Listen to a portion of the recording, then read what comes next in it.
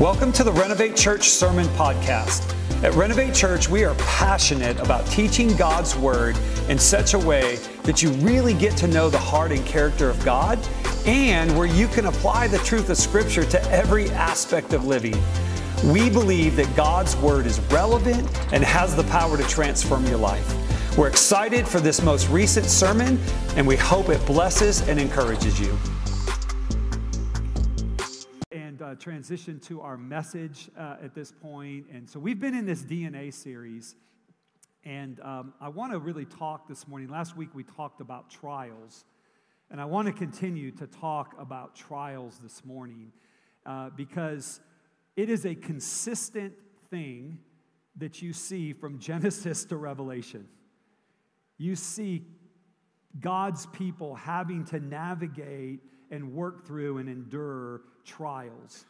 And in 1 Peter 4, 12 through 13, and it'll be on the screen, Peter is writing, and he says something similar to what we saw James say last week in James 1 and James 5.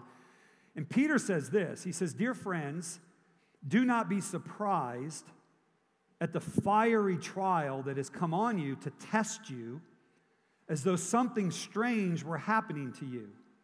But rejoice inasmuch as you participate in the sufferings of Christ, so that you may be overjoyed when His glory is revealed." So Peter's kind of saying here, he says, hey, don't be thrown off or caught off guard by this fiery trial or this fiery ordeal that you find yourself in, because it's a consistent thing that all of us are going to have to endure and navigate. Last week we had this statement, and it said this, that how we perceive and navigate trials is probably the single most important factor in our long-term spiritual health and development. And this week I was in Chicago working with a ministry called Josiah Venture. They work in 17 countries in Europe. And one of the guys who's been on that board for years, he started Sun Life Curriculum, and which is a discipleship thing that's in about 203 countries. He's a doctor. He's got books out that are made. Dr. Dan Spader, and he was doing the devotional for us on Friday morning before we started the actual board meeting part. And Dan was talking about, he's written this whole thing on 4-chair discipleship. And he said, you know, the calls of Jesus in the New Testament are first come and see, then repent and believe and follow, but then go be fishers of men, but then also, not beyond that, go bear much fruit. So he was talking in his devotional about this, and he said, I've been spending the last 2 years figuring out why 93% of people don't go from chair 2 to chair 3. He said, this has been my passion. And he said that it honestly boils down to a couple things. He said it boils down to busyness, and it boils down to one of the biggest things is bitterness. He says people go through trials and it derails them. And yes, they hold on to their faith, but they kind of get knocked out of the game. They go through something and it knocks them out of the game. And I just thought, wow, that's so profound, because we've been kind of in this conversation here at Renovate that how we perceive and how we navigate trials that are inevitably going to come is going to determine many times our long-term spiritual health, formation, and effectiveness as a believer. So I want to look this morning at an individual who went through a trial in the Old Testament. And we're going to look uniquely in 1 Samuel 30, and it's King David. And if you know anything about David, you know that David went through a lot of trials. We pick up his story in 1 Samuel. You just see him as somebody who's this pure-hearted person. He's out. He is taking care of his father's sheep. He's got this relationship with God. The Bible says he's good-looking and ruddy. He was kind of overlooked. And all of a sudden, the prophet shows up at his house because God was going to put a new king in and replace King Saul. And God says to Jesse, the father, hey, bring me all your sons. And so Jesse brings him the sons, and the prophet's going, no, no, no, no, no, no. And he's like, hey, none of these people are the ones God has called to be the next king. He says, do you have any other sons? He says, yeah, I have one. He's out with the sheep right now. He's a little bit different. He says, call him in. David comes in, and immediately Samuel says, this is the one. This is the Lord's anointed. And from that time on, it's 14 years from the time Samuel prays for him and anoints him to be king. For 14 years, David is a fugitive. And you have to understand that trials can come into our lives, and we're going to see this, but trials can come into our lives many times for no reason of our own. And that can be difficult. Because here we are, and we'll see this in the story, but trials can also come into our life because of decisions that we make. And so here's David. David is anointed king. He is just walking in integrity. He's walking with the right heart, the right motives. And he's called to Saul's palace. He goes, and he's serving Saul faithfully. And all of a sudden, one day, he shows up on the battlefield with Goliath. And he's just there. He's not a soldier. He's bringing food down to his brothers. He hears Goliath taunting him, the armies of Israel. And he says, hey, I'll go fight. And his own brothers say to him, David, you were always insolent and arrogant of heart. You were opportunistic. You came down here just to kind of promote yourself and to get this opportunity. And David's saying, no, you're misjudging me. You're misjudging me. And David has to navigate through that. He said, okay, I mean, seriously, if you read it in Scripture, his own brothers are trying to dissuade him from going out and stepping into the battle and stepping into the call that God has on his life. His own brothers. Guys, that's a picture of sometimes in the church, we throw arrows at ourselves. And David is there, and David is fine. He has to navigate this, and he has to gather himself, and he says, okay, I know I'm called to do this. And he steps out into the battlefield, and he takes out Goliath and brings this great victory for the nation of Israel. And they're celebrating, and there's freedom, and fear is gone, and all this stuff. And he gets back to the city, and people begin to shout, man, praise to Saul. He's slain his thousands, and praise to David. He has slain his 10,000s. And Saul gets jealous. And Saul, God had already removed him as king. And he was holding on. And here, David, no fault of his own. David isn't self-promoting. And Saul begins to throw spears at David and try to kill him. And David then has to flee.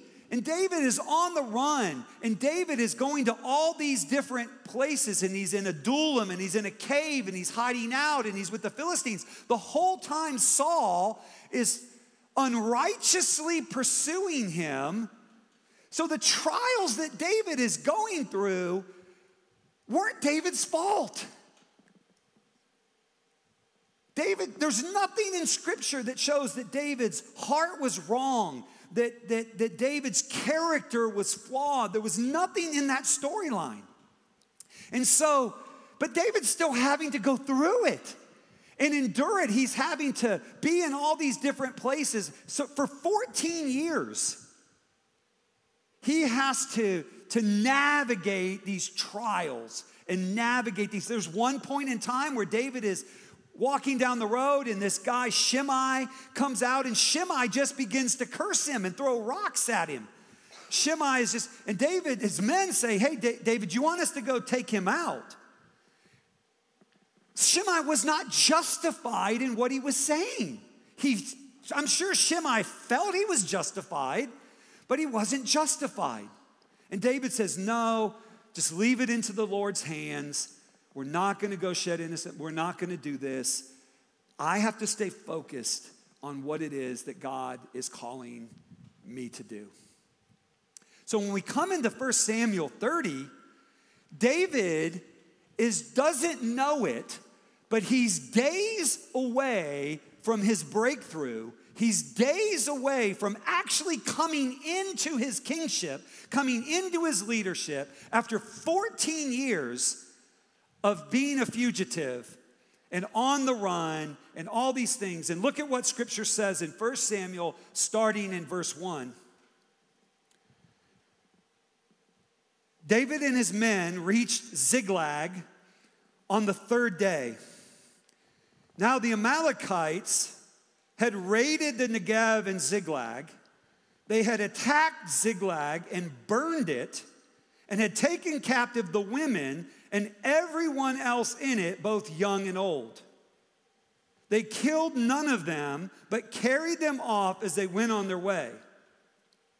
When David and his men reached Ziklag, they found it destroyed by fire, and their wives and sons and daughters taken captive. So David and his men wept aloud until they had no strength left to weep. David's 2 wives had been captured, Ahinoam of Jezreel and Abigail, the widow of Nabal of Carmel. David was greatly distressed because the men, the people, were talking of stoning him. Each one was bitter in spirit because of his sons and daughters. So David's been leading these folks, right? They're out, they're pursuing the call that God has on their lives. They come to this place of Ziklag, and they find a trial.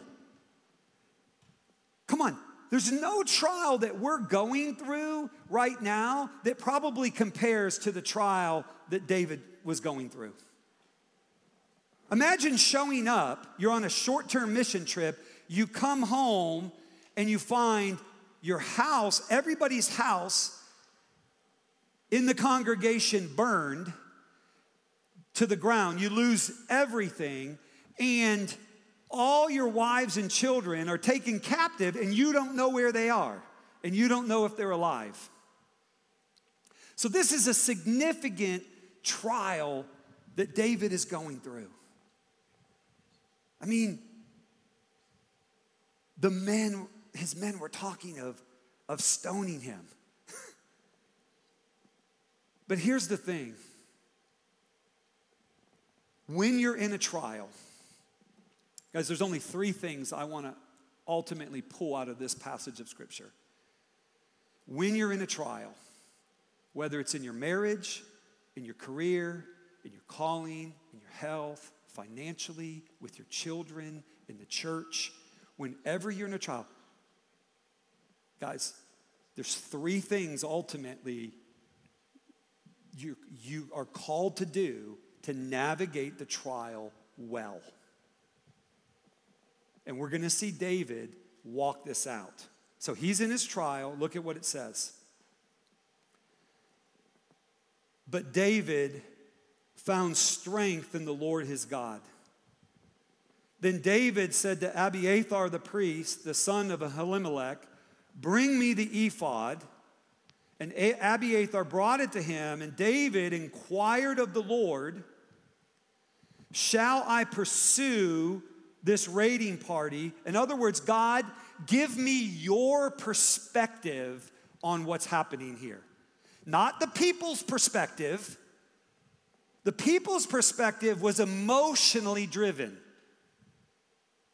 David's perspective, David was seeking God's perspective. You will see through Scripture that one of David's strongest assets was that David sought the Lord at all times to get his perspective. There was one time where David felt like he was called to go fight the Philistines. He sought God, and God said, yes, go. I've given them into your hands. Literally the next chapter in Scripture, he asked the Lord again. He says, Lord, shall I go up again? And God says, no. Wait here until you hear the sound of the whistling through the mulberry trees and go around the back way. David consistently sought. So here's what's happening. Bring me the ephod. Abiathar brought it to him. David inquired of the Lord, shall I pursue this raiding party? Will I overtake them? God speaks back to him. Pursue them, he answered. You will certainly overtake them and succeed in the rescue. So it's important, guys, that when you go through trials, that you get God's perspective so you can be in alignment with him. I can't tell you how many times that all of a sudden difficulty starts to come and circumstances are kind of going one direction and my emotions are going a certain direction. And then I'll go, okay, God, I need to seek you to get your perspective. God, what is it that you're doing? I've had to do that with my kids. When all of a sudden they're going through something or there's an attitude or something, and I want to just lash out. I want to put them in their place. I want to do this. And I'll just pause for a second and I'll go, okay, God, show me what, and God will show me something completely different. And he'll go, hey, you know what? Go affirm them. And I'll go, they really need affirmation right now. And it's like, okay, I'll go in to Trey's room. And I'm like, Trey, I just want to tell you how much I love you and how much I love. And all of a sudden he just opens up. And I'm like, God, I'm so glad that I didn't just react, that I paused for a second. Now, David is an example. Guys, you have to understand the moment that he's in. Guys, their houses are burned, their wives are gone, their children are gone, they're weeping, they're in distress, his men are, it's catastrophic, the men are dead. Do you know how easily it would have for him to be moved and led by the circumstances and his emotions? I mean, what if he would have just said, crap, these folks are all going to try to kill me, so I just need to kill them first. And I'm just going to go grab 15, 20 of my guys, and we're just going to go take them all out. Man, it would have been the absolute wrong decision. So David did it right, but we see this other leader in Scripture named Saul who consistently did it wrong. And Saul was somebody who inevitably always in those critical moments, and in one in particular that I'm going to talk about here right now, in one in particular, God had told Saul through the prophet, Saul, I'm going to offer up a sacrifice, and I'm going to send the prophet, and he's going to come at this particular time, and he's going to offer it, and so forth. And Saul was waiting. And what happens is, it says, it started to get close to the time when the offering was going to be called to be made. And the people started getting restless and leaving. And Saul sees it, and he says, we have to do something at this particular juncture, right? I got to take this into my own hands. We got to do something. Doesn't seek God. We got to do something. So he goes and he offers the sacrifice. And as soon as the sacrifice is offered, Samuel walks up and says, Saul, what have you done? And he says, I feared the people. The people were getting restless. The party was ending. People were going on.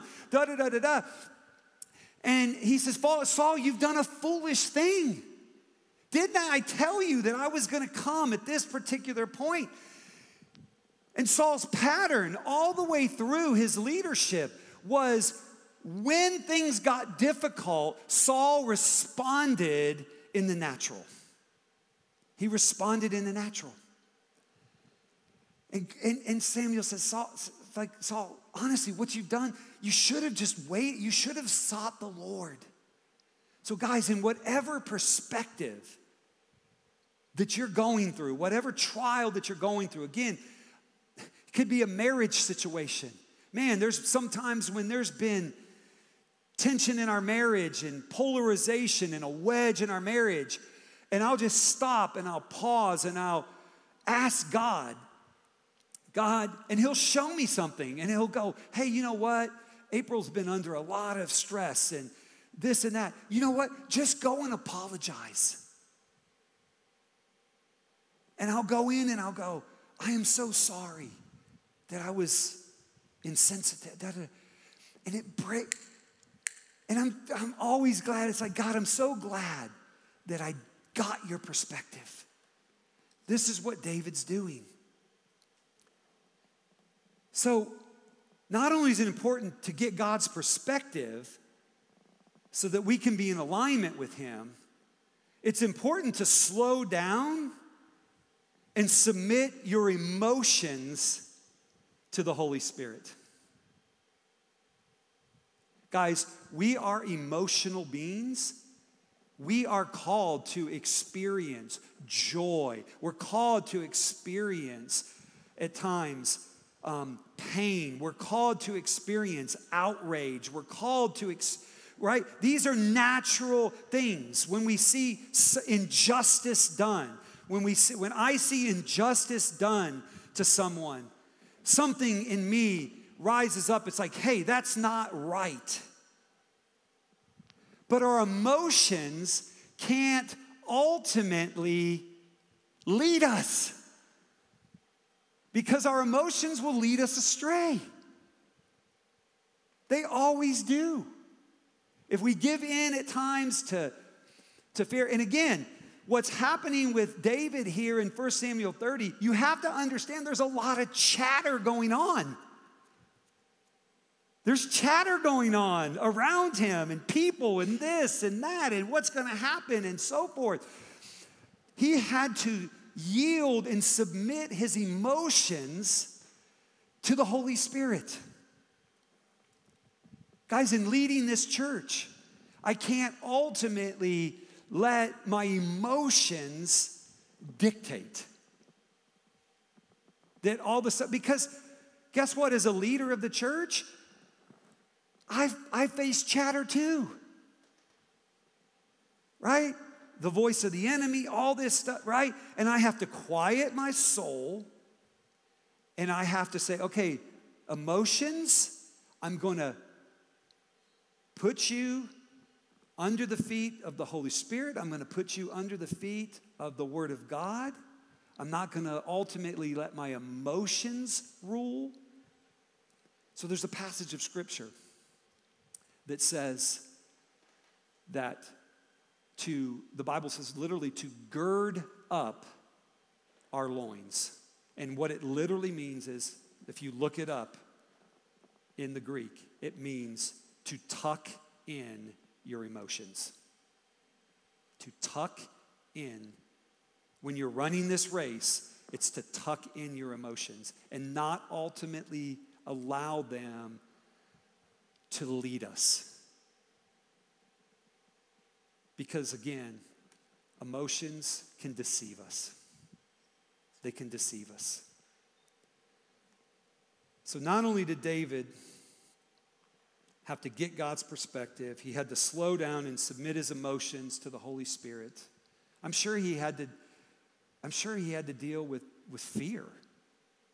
I'm sure that was a very real emotion when people are talking about stoning you as the leader. I'm sure he had to submit his emotions of anxiety. Come on.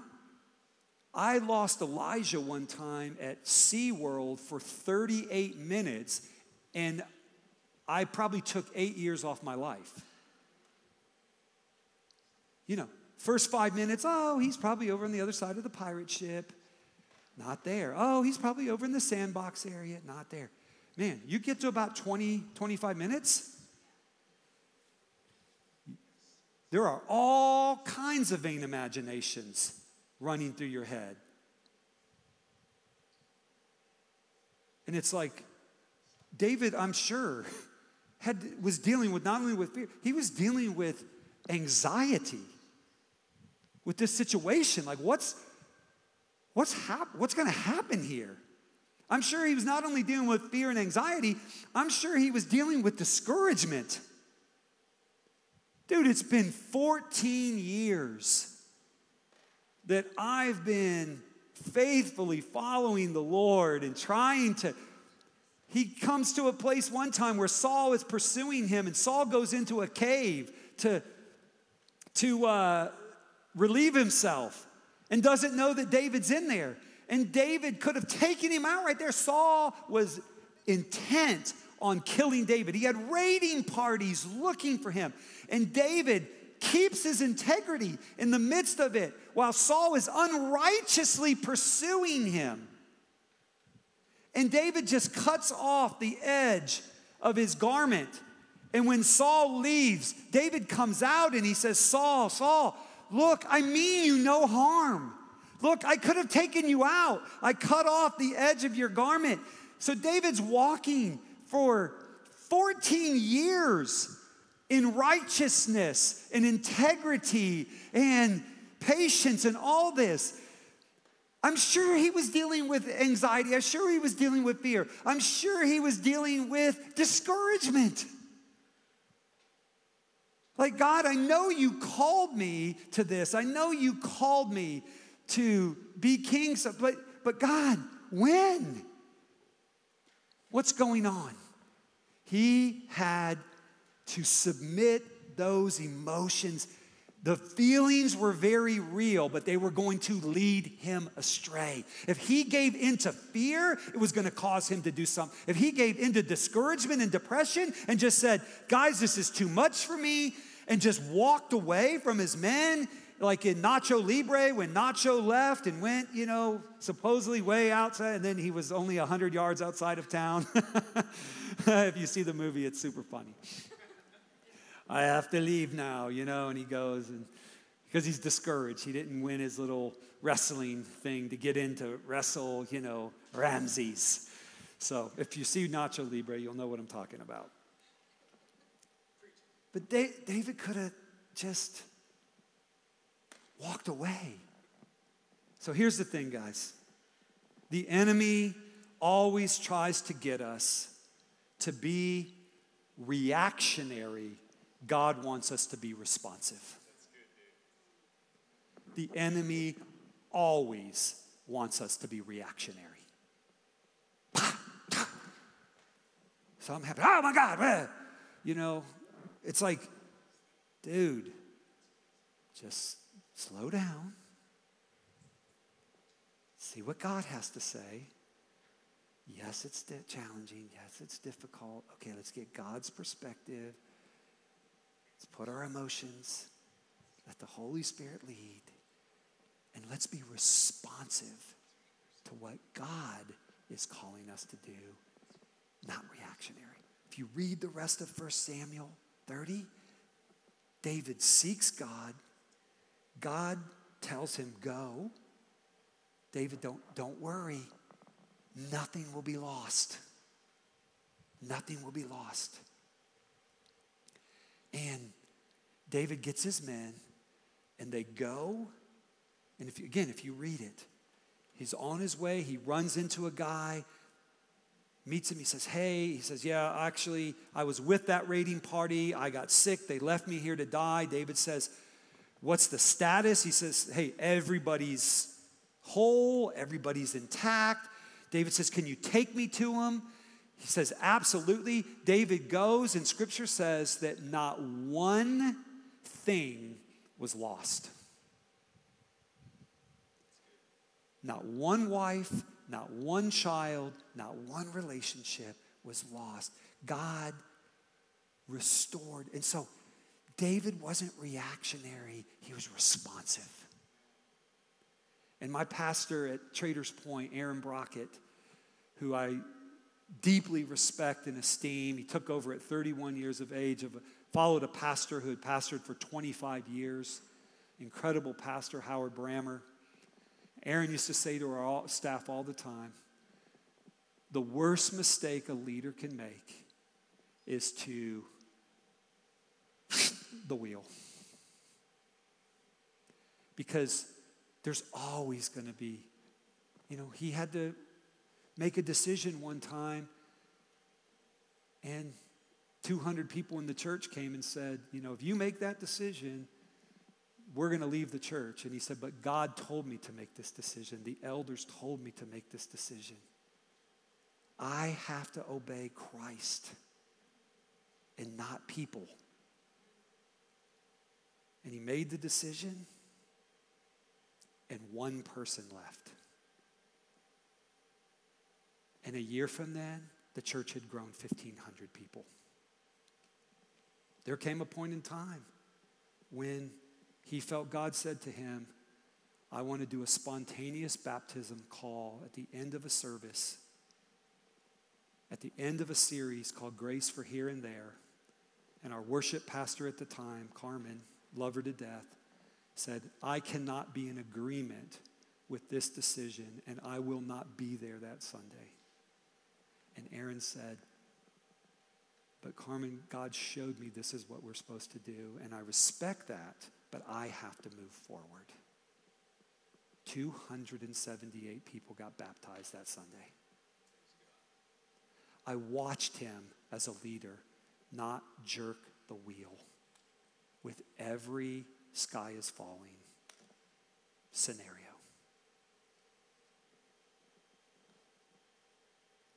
I watched him diligently seek God, not let his emotions roll, not be reactionary, but be responsive. That's what you have to do as a leader. Last thing, the enemy, not only does he always try to get us to be reactionary, he just does with our kids, with our marriages, with our finances, he just does. The enemy always tries to work in extremes, and God works in realities. The enemy always paints in our brains a worst case scenario. He always does. I've seen it 100 times in my life where it's like, okay, I have to take, as the Bible says, every thought captive to the obedience of Christ. Every thought. Guys, this stuff is real. I mean, I'm going to be like super vulnerable. I was in Carmel, Indiana one time. I'm sitting in my garage and my wife was out walking neighborhoods and a thought hit my brain. She's cheating on you. I thought, well, I don't think that's true. Oh, but she's been gone for 2 hours. Wow. Maybe she is. Maybe there's a guy in the neighborhood that she got home and I just unloaded on her. Where were you? Walking through the new houses in our neighborhood that are going in because I like looking at floor plans. I don't think that's true. She's like, what? Who are you? Wow, I have a hunch. That's what I said. I have a hunch. She's like, dude, time out. Where is my husband and what have you done with him? Are you from did you zap him up? Are you? And I'm like, no. I've been feeling. This is a true story, guys. It really is. A thought came into my brain. I didn't take it captive. Worked its way into my spirit. And all of a sudden, I was loaded to bear. And it took us 2 hours to work through it. And all of a sudden, I came out of the fog and realized I had basically just yielded to a vain imagination and went through all this relational turmoil. The enemy, he does. He always wants to paint extreme pictures. And God comes into it and God says, no. I don't deal in extremes. I deal in realities. It might look this way, David. Here's the reality. Everything gets restored. Days later, David is in his kingdom. And I bet you he looked back as he went through this trial at Ziklag in 1 Samuel 30. I bet you he looked back and said, man, I'm so glad that I got God's perspective. I'm so glad I didn't give in to my emotions. I'm so glad I didn't give in to vain imaginations. I'm so glad I wasn't reactionary, that I was responsive. I'm so glad that I didn't let the extremes dictate. Whatever trial you're going through, man, get God's perspective. It's the most powerful thing in the entire Bible. Is when we just get his perspective. And then we can go forward. I can always move forward in confidence if I hear God speaking into my situation. It's like, hey, it might look this way, it might look bad, but here's the deal. I can move forward. You can move forward. We'll have the worship team come up. Let me pray, and we'll end with a song. God, thank you so much. Thank you for your truth.